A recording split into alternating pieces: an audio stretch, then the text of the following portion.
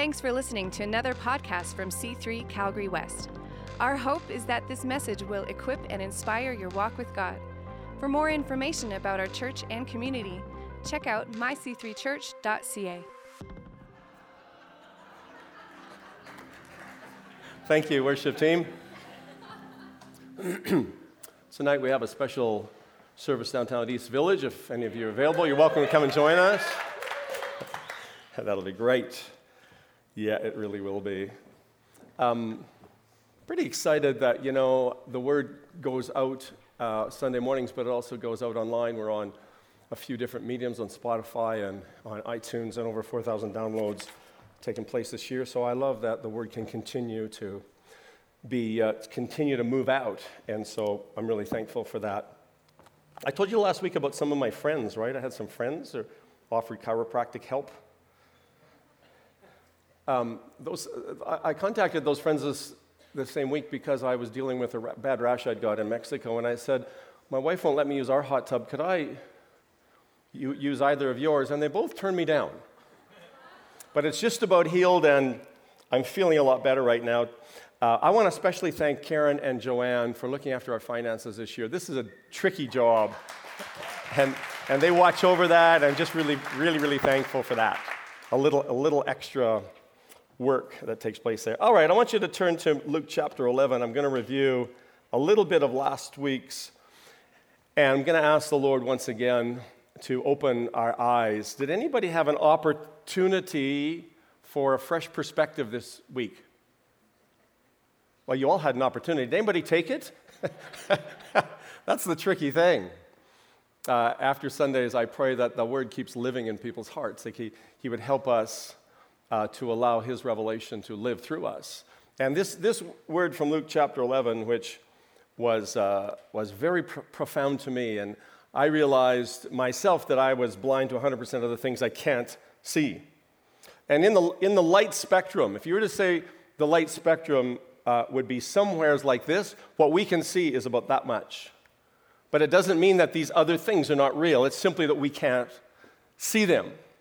So we were reflecting a little bit, not very much, but a little bit on the Grinch. It was the year I was born that was published, by the way, which is anecdotal and not very helpful, 1957. But anyway, he had a fresh way of looking at things, this Dr. Seuss. And at Christmas time, my question is, what do you see? What do you look at? Because we can see the lights, but we can miss the light of the world. We can hear the music, but miss the message. And we need to anchor in on the message. And this was mind-blowing to me in Luke chapter 11, verse 33, where it says, no one lights a lamp and then hides it or puts it under a basket. Instead, it's put on a lampstand to give light to all who enter the room. Here's the great thing about that. Anybody who's looking for the light of the world is able to find it. He doesn't hide who he is. He didn't hide the baby. He revealed the baby. This is a wonderful thing. God doesn't hide stuff from us, I don't believe. He gives us light to help us to see. And we're told in John chapter 3 is that certain types of people, they like the darkness, so they don't want to come to the light. So this passage to me was really encouraging that Jesus is accessible to everybody. And he says that the light didn't come to be hidden. The light came to be exposed. And then he says, your eye is a lamp for your body. In other words, how we look determines what happens within our body. That's a very, very big word. And then he says this, but an evil eye shuts out the light and plunges you into darkness. He uses the word eye as perspective. Is that, he says that, and then explains this, he says, be sure that the light that you think you have is not darkness. This is paradoxical to me, so how can light ever be darkness? And then he qualifies it with this, that if you are filled with light with no dark corners, that was the word we shared last week about no dark corners. If you're filled with light with no dark corners, then your whole life will be radiant. I love that.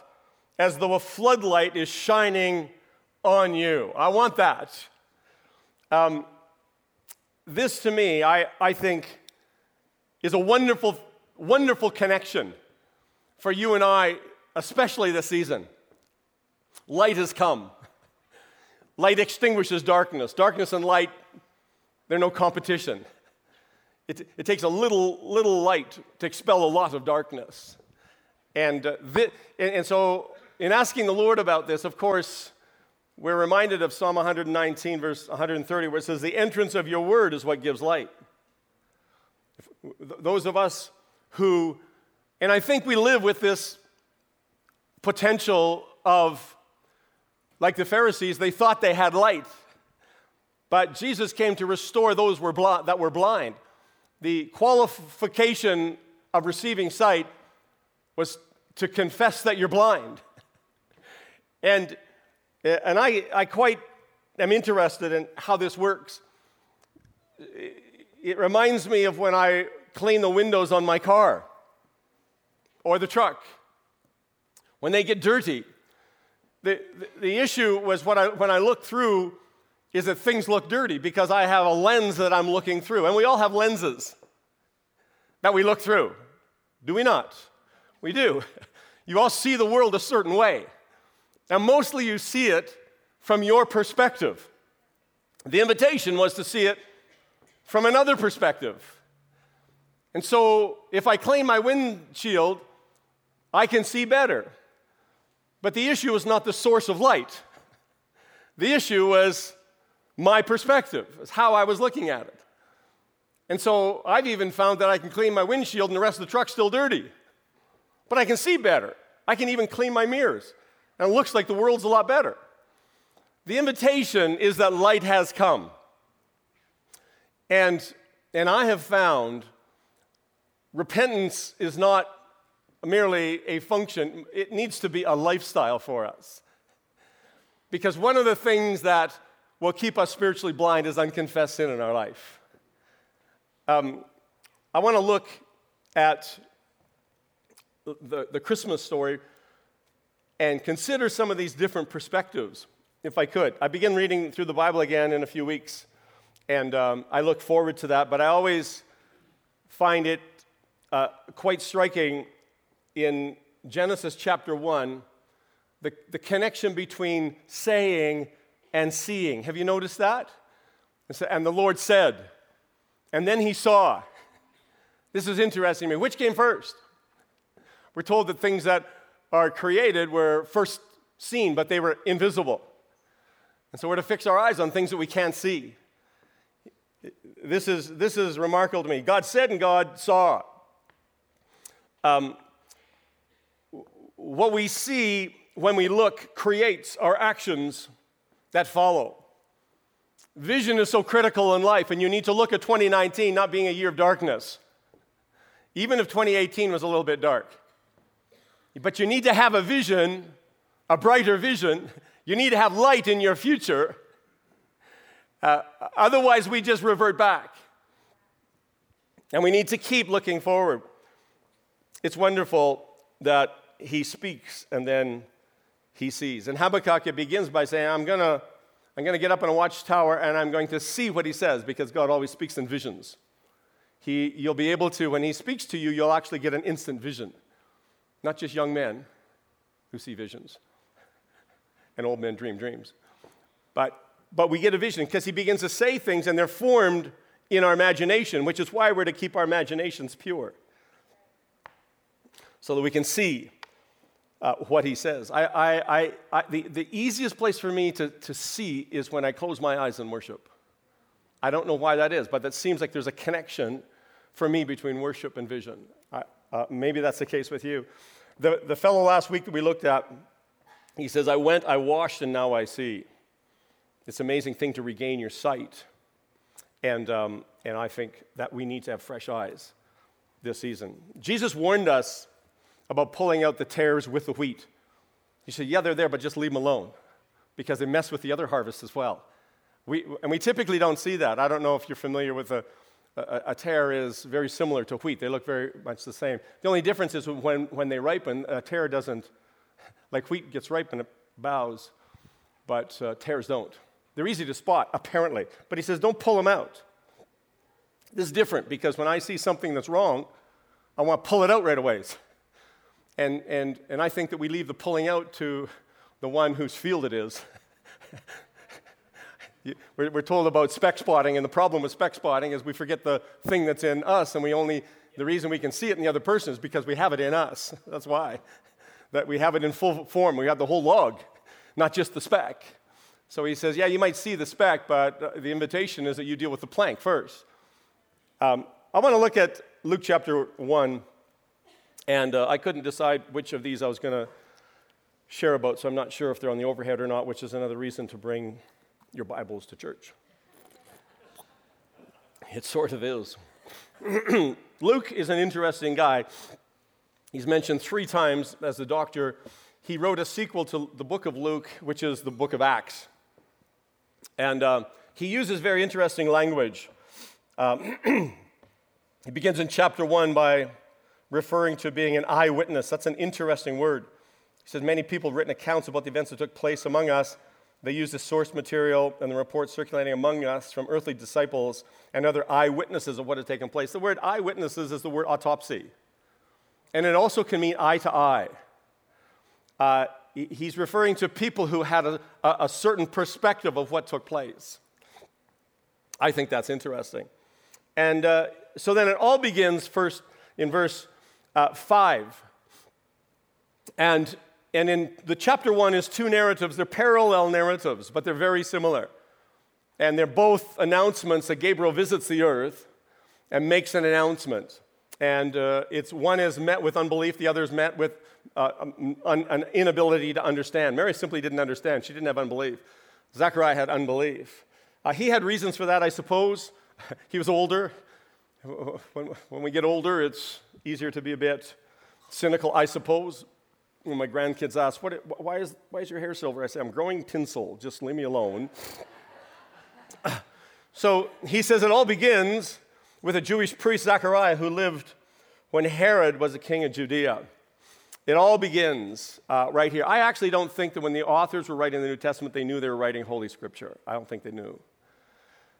But I love a little further on in 1 Corinthians where it says, don't judge something before it's time. I think that's such a remarkable passage. Why? Because it's all part of a process that God's working out on the earth. One of my neighbors came down. We were planted willows once, a windrow of willows, and he came and he pulled them all out. He said, they're all dead. We said, no, they're completely alive. They just aren't growing yet. They just look dead. On the other hand, my tree is the opposite. It is dead, but doesn't know it yet. But there's a chain reaction taking place here, and Zechariah and his wife Elizabeth didn't know that it was all unfolding, something magnificent. And a great one was going to be born to them, but they didn't know. Their hearts are actually probably disappointed. I'm most impressed with them that they ministered in a time without the presence or the glory of God. But they never gave up. You should read this narrative. It's remarkable. And they hung on. It doesn't even say that they lived with a promise. They lived with anticipation. And they lived believing. And you wonder if they had given up. Many texts refer to this passage as saying, even though they had prayed, they had quit praying. This happens to many of us. But it says that he was a careful faithful priest, and he was careful to obey. I love looking at this life of obedience. They had no children because Elizabeth was barren. And they were both very old. They kind of had 2 strikes against them. Mary, on the other hand, had another obstacle to birth, which was virginity. Both obstacles. But I just love to see, and it says, and they were both very old. Old is a relative term, we all know. It's all fun and games until metabolism slows down. Carla, wasn't that right? But they had lived faithful all through their lives. But God was about to bring something to pass. And Zechariah actually couldn't see it. His heart had been disappointed for so long. And even when he had Gabriel himself show up, and he said, this is going to happen. And the one thing that Gabriel does with both narratives, as he says this, he says, and what I say is absolutely going to come to pass. I love that. God's word is not without power. So 6 months later, he says, Elizabeth goes into a seclusion in verse 25. I love this passage. It says, how kind the Lord is. That's just a beautiful, tender reflection. He has taken away any of my disgrace. And so 6 months later, in the 6th month of Elizabeth's pregnancy, God sent the angel again to Nazareth. They're both in obscure cities and unlikely for pregnancy. It's just beautiful how the Lord works in places like, Ponoka, or like just, if you're from Ponoka, it's all good, but I'm just saying it wasn't New York City, right? And it wasn't to highly influential people. He chooses an unlikely recipient, a teenager, Mary. I would likely not have trusted her with my truck keys, but he's entrusting her to the birth of Messiah.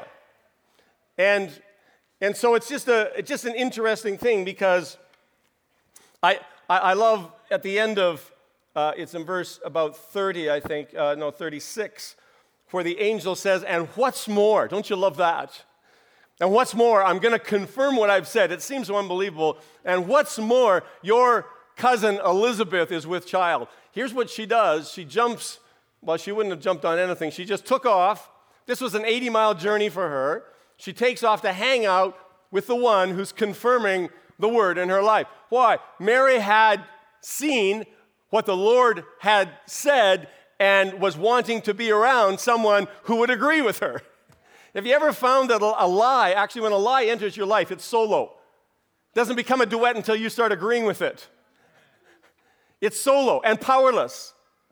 It's gangly and malnourished. A little lie sneaks in, but the moment that you agree with it, it all of a sudden has some power.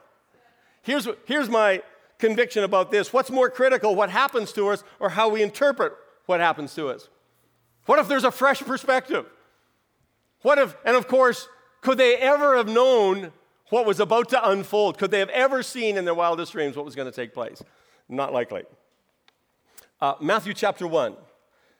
My hero, Joseph, and I've entitled this point, Lovers in a Dangerous Time.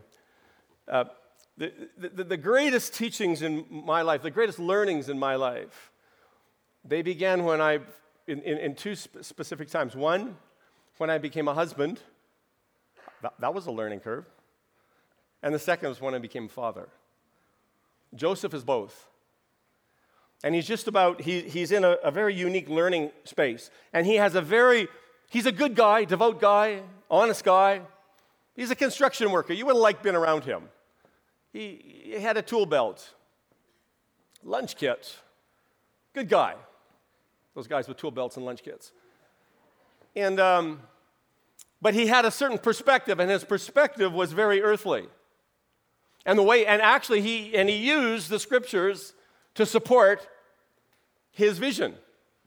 And he had searched the scriptures. It says he was a devout man, and he had a very earthly. He had a problem because he had an earthly perspective and not a heavenly perspective. God was doing something that hadn't happened before, but it was promised all through the Old Testament. So his perspective was a problem. And I think, so here he is. It says that he was engaged to be married. We have to understand that he did, and he was engaged to be married. Mary was engaged to be married to Joseph, but while she was still a virgin, she became pregnant by the Holy Spirit. And Joseph, her fiancé, being a just man, decided to break the engagement quietly so as not to disgrace her publicly. And he considered this as he went to sleep. Joseph understood. Here's what he was about to do. The idea of being chosen is a very romantic notion. But being chosen and being called, these three people we prayed for, they're living a called life. When you live a called or a chosen life, which you're all called and you're all chosen, when you live that type of a life, you actually, you give those around you the opportunity or a reason to misunderstand you, because callings and chosenness is very personal. Joseph was left himself, and if you look at the world from his perspective, when you see the way he's seeing it, he actually was saying yes to a whole life of being misunderstood. Living in a small town, the construction workers are saying, hey, yo, Joe, Mary's putting on a bit of weight, eh? Yeah, but, it wasn't me.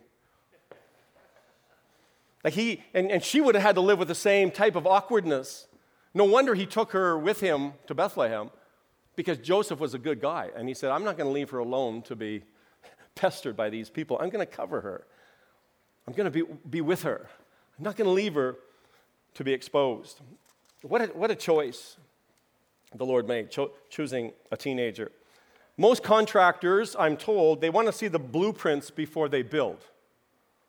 And if things aren't going according to the blueprint, there's a problem. Any contractors here? You know what I'm talking about. There's no one. Where's my son? He should be in church. Where is that guy? He tells me when it's not on the blueprints, though, it's extra, and it creates all this other, right? So he's a contractor, and he's kind of got the blueprint. His life was already kind of, this is how it was going to go, and all of a sudden, something is completely changing for him. Everything is changing. As a carpenter, he measures twice, cuts once. He's a very calculated guy, but his world is about to change completely. Joseph understands as a builder that he needs a blueprint, but he's not a builder. He's now the tool. It's going to be used by the Lord. He's chosen. The angel came to him in a dream. She sang the song from Frozen, "Let it go, let it go." Try that when you're in a domestic. Just let it go, let it go. The issue was Joseph. It wasn't Mary. He had to see that the issue that was in him. I'm learning to be thankful for things that get stirred up in me, because now I can see them for what they are, and I've learned to name them. So what gets stirred up in me when I'm around people? What stirs up in me when I look at my Instagram feed? What stirs up in me? And then you name it, because it's an opportunity for healing. When something happens in your relational world, and it will happen, you have to differentiate between the button and the pusher of the button. I told my wife once, I said, I'm just looking for the mute button. There's buttons in us. Y'all got buttons. Did you know that? And they get pushed when you're around people. And you have an opportunity at that point to find some healing. Joseph's buttons are pushed because he can't see what's going on really until the angel comes to him and he reminds him, hey, I'm doing something much bigger than just you. Perceived betrayal is reality to Joseph. It's very real. Point number 3, and I have 1.5 more. I call this carnal cataracts. This week my father-in-law had cataract surgeries. Anybody had a cataract? The issue with cataracts is they create problems with your ability to see stuff. I personally think that we all carry around carnal cataracts.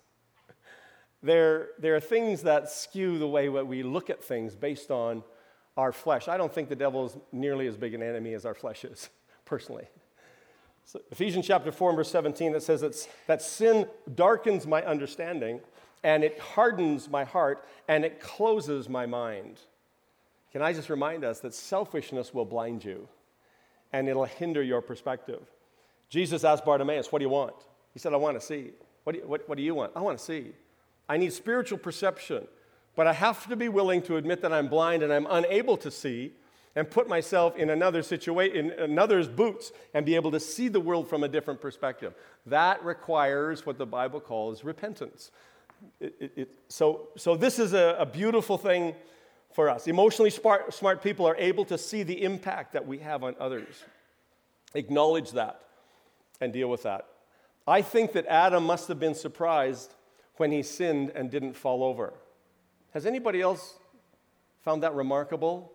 I remember just thinking, like when I came to Christ, that I have to keep everything just right, and when I did something wrong, I'm going to be in trouble. I found I didn't right away. It was wonderful. Wow, I can just say those words and not fall over dead, and no problem. But here's what happens eventually, is your heart begins to harden. Sin's deceptive that way. It'll actually skew your perspective. Adam began to look at himself differently, instantly covered himself. He began to look at his world differently, and he began to look at God differently. Why do we need our sight restored? So we can see God accurately, we can see others with compassion, and we can see ourselves with courage. Adam must have been surprised. One of the most powerful visions that you can ever have is how you're able to see yourself, because your self-image is the thing that causes you to see the world a specific way. Isaiah 47 says that the Messiah would open prisons of those who sat in darkness. But would we be willing to admit that there's levels of darkness that we sit in that cause us to not see the world or God or others the way that they really are? Idolatry in the New Testament is not a carved image. It's what we create when we create a false image of God in our heart or our mind. When we see God different than Jesus Christ presented him to be, we are idolaters. In doing so, we reject the God and Father of our Lord Jesus Christ, who revealed himself in Christ. Colossians 1 and verse 15 says that Christ is the visible image of the invisible God. One of my favorite Christmas carols is Mary, Did You Know? When you kissed your little boy, you were kissing the face of God. I love that. We become chronic fixers, I think. I find it rare to be around someone who accepts me just the way I am. That's a remarkable thing. That's a rare, and it's a great gift if you have friends like that, or spouses like that, who can accept you just the way you are. I have found that as I've been married, and now this year will be 36 years, that Kelly married a 20-some-year-old farmer. I married a teenager, and it's different than having married a pastor. So I changed. So she has to accept some of those changes. It impacts her world. The Lauren that's 60 is not the same Lauren that was 26. Learning to accept one another and being able to bring out the best. I married a teenager, not a grandma, but that's fine. She's hot. She's beautiful. No, but I'm saying that in the kindest. I'm a grandpa. It takes a little bit to wake them up, but they come around. But I'm just saying that but it's useless trying to fix someone when you're only authorized to fix yourself. We're to love one another. We have one debt, the debt of love, to accept and to love others. And I'm just so thankful that love covers. That's what it does. And it's also patient. I might reveal to Kelly that hidden Instagram account I have simply about her, about me. Here's my attempt to be patient and kind throughout the whole year. Thought I'd be able to post on that every week. Those of you who followed that. I'm not as patient as kind as I thought. Sorry. But I think it's important, let me just say, as our sight's being restored and we see God, the pure at heart see God, when we see God in another person, I think we should say it. If you see it and it's good, say it. If you're a person that doesn't talk too much, this is going to be a stretch for you. But people that are around you, they need your words of encouragement. Because we often can't see God in us, where we can't see him around us, and we need others' eyes to help us. Can I just encourage you this season, if you see God at work in another person's life, say it. If you talk too much, you probably can dial it down a bit, but if you don't talk very much, you're right, where there's lots of words, there's no shortage of sin, you know that verse? I'm reminded of that, I'm haunted with that.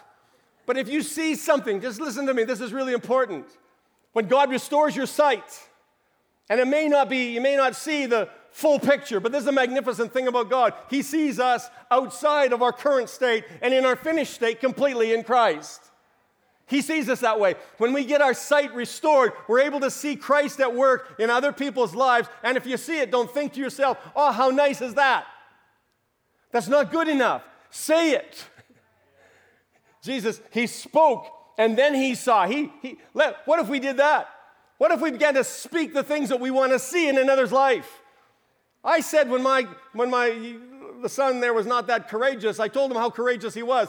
It felt like a lie. It wasn't really, but look at him now. He's courageous. He was a bit spindly then, but you're prophesying. You're seeing God at work in another's life because they've got every other voice that's telling them they're not. If you see, you got to look for beauty and then speak it. I got to be careful because, you can't just tell everybody how awesome they are all the time, but I'm just saying there's lots of other words that's pulling people down. I can't wait to get off the platform and tell these young girls how great they were.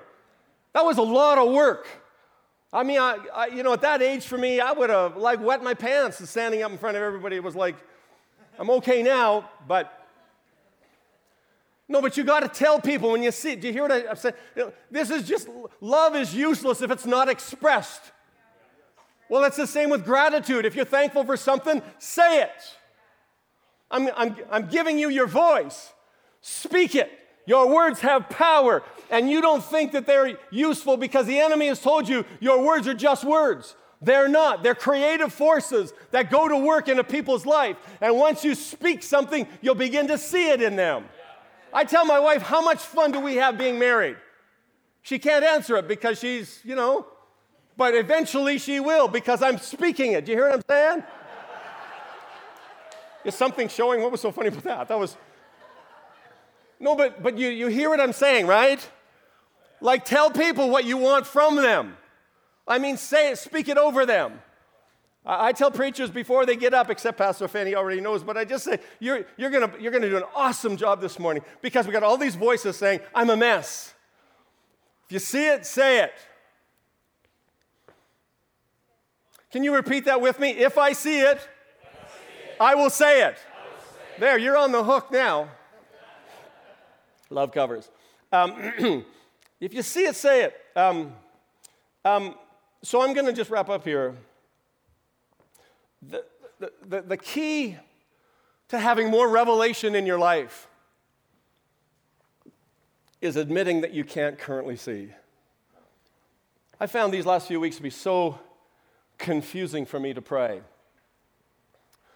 Some of you would have seen from the letter that our church, we need a financial miracle. And I realized that I've never asked the Lord for money. And I had no language to ask for money. I had language to thank Him for His faithfulness. I had language to ask Him about, is there something that we need to do differently? But I did not doubt, and nor do I doubt His faithfulness to provide, because that's who He is. I know that. I don't need to ask Him. I need to say, is there something I'm not seeing that I need to be doing? The key to more revelation is, first of all, walking in the light that you have, walking that out. And the second thing is admitting that you need more light to see in a situation. That's letting go of some things so you can get a hold of some things. It's important. We can't, because selfishness is blinding. Do you know what narcissist spelled backwards is? No, neither do I. It doesn't matter.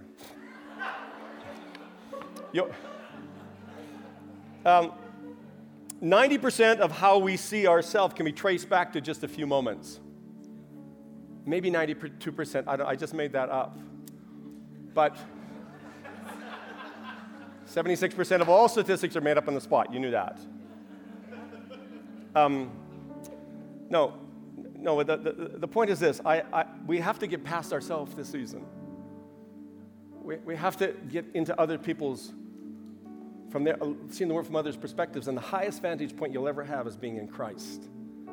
That's the highest vantage point, to be able to see with His eyes. We have a different view of what took place here for Joseph because we have a different view of marriage than they did then. The attack against marriage in our culture is a very specific attack against the kingdom of God. And here's why. It's because all through Scripture, the idea and the theme and the motif of marriage is all through Scripture. It's about covenant. And when he says he was engaged, which that meant was he hadn't consummated the marriage yet. But if he wanted to let her go, if they're just engaged, why couldn't he just give me the ring back? Because it was the same as being married if you were engaged. It's the same thing. Kedushin was the Jewish term for that phase. And it lasted for about a year, and the purpose for it was to prove faithfulness. That was the purpose of it. And so he found in that period of time that it looked like Mary had been unfaithful. What's he going to do? But he's living out a great kingdom motif. That's what's taking place. There was a 1-year waiting period. And I still believe in arranged marriages. I think they're great. But there was usually an exchange of money, probably some goats. Once that was done, it was settled.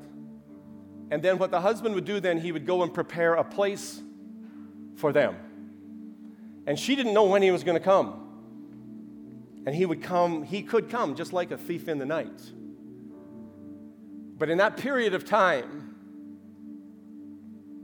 see, this is the story of our life. Is that you and I have been betrothed. We are the bride. And in the period before the consummation, which is the marriage supper of the Lamb, in that period of time, there's one thing that we need to do. We need to prove ourselves faithful.